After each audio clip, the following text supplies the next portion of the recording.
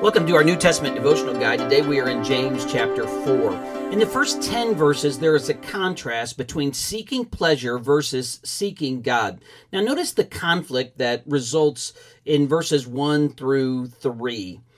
There's conflict within a person's self. There is conflict as there are wars and fightings from among you, and they come from desires for pleasure. So there's this hunger for pleasure. Then there's this a conflict with others. Verse 2, you lust and do not have, you murder, covet, cannot obtain, you fight in war. These are conflicts with others. But notice the real sense of conflict is a conflict with God. They are adulterers and adulteresses.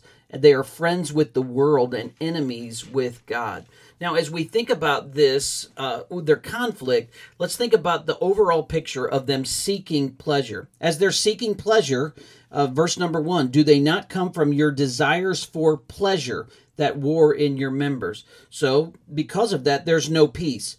There's fighting and wars, verse number 2, but there's no peace. Secondly, there's unanswered prayer. You have not because you don't ask, but you ask and receive because you're asking that you may spend it on your own pleasures. So again, God says, I'm not going to answer that kind of prayer.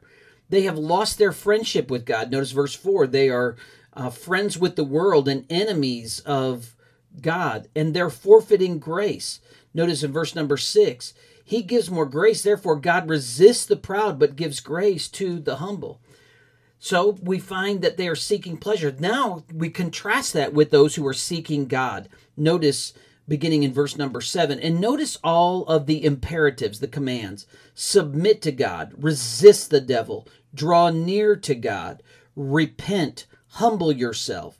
So we get this picture of submission, line up under God's authority, resist the devil. That's a military term, to stand against, to oppose. Draw near, verse number 8, and he'll draw near to you. Then there's this picture of repentance. Cleanse your hands, sinners. Lament and mourn and weep in verse number 9. There's that picture of repentance. I'm changing my heart and my attitude and turning to God. And then verse number 10, humble yourselves in the sight of the Lord. Now what's interesting is you think about when we submit and resist, verse number 7, the devil flees. When we draw near in verse number 8, God draws near to us. When we repent and we humble ourselves, then notice the end of verse number 10, he will lift you up. In verses 11 and 12, there's a warning against criticism and judgment, specifically saying you don't know other people's motives, so you need to be slow to criticize. Who do you think you are to judge someone else? And then in chapter 4, verses 13 through 17, there's an instructive part about living in God's will. That as we think about God's will and what our plans are, we need to beware of assumption. The person says, look, I'm going to go here and I'm going to spend some time.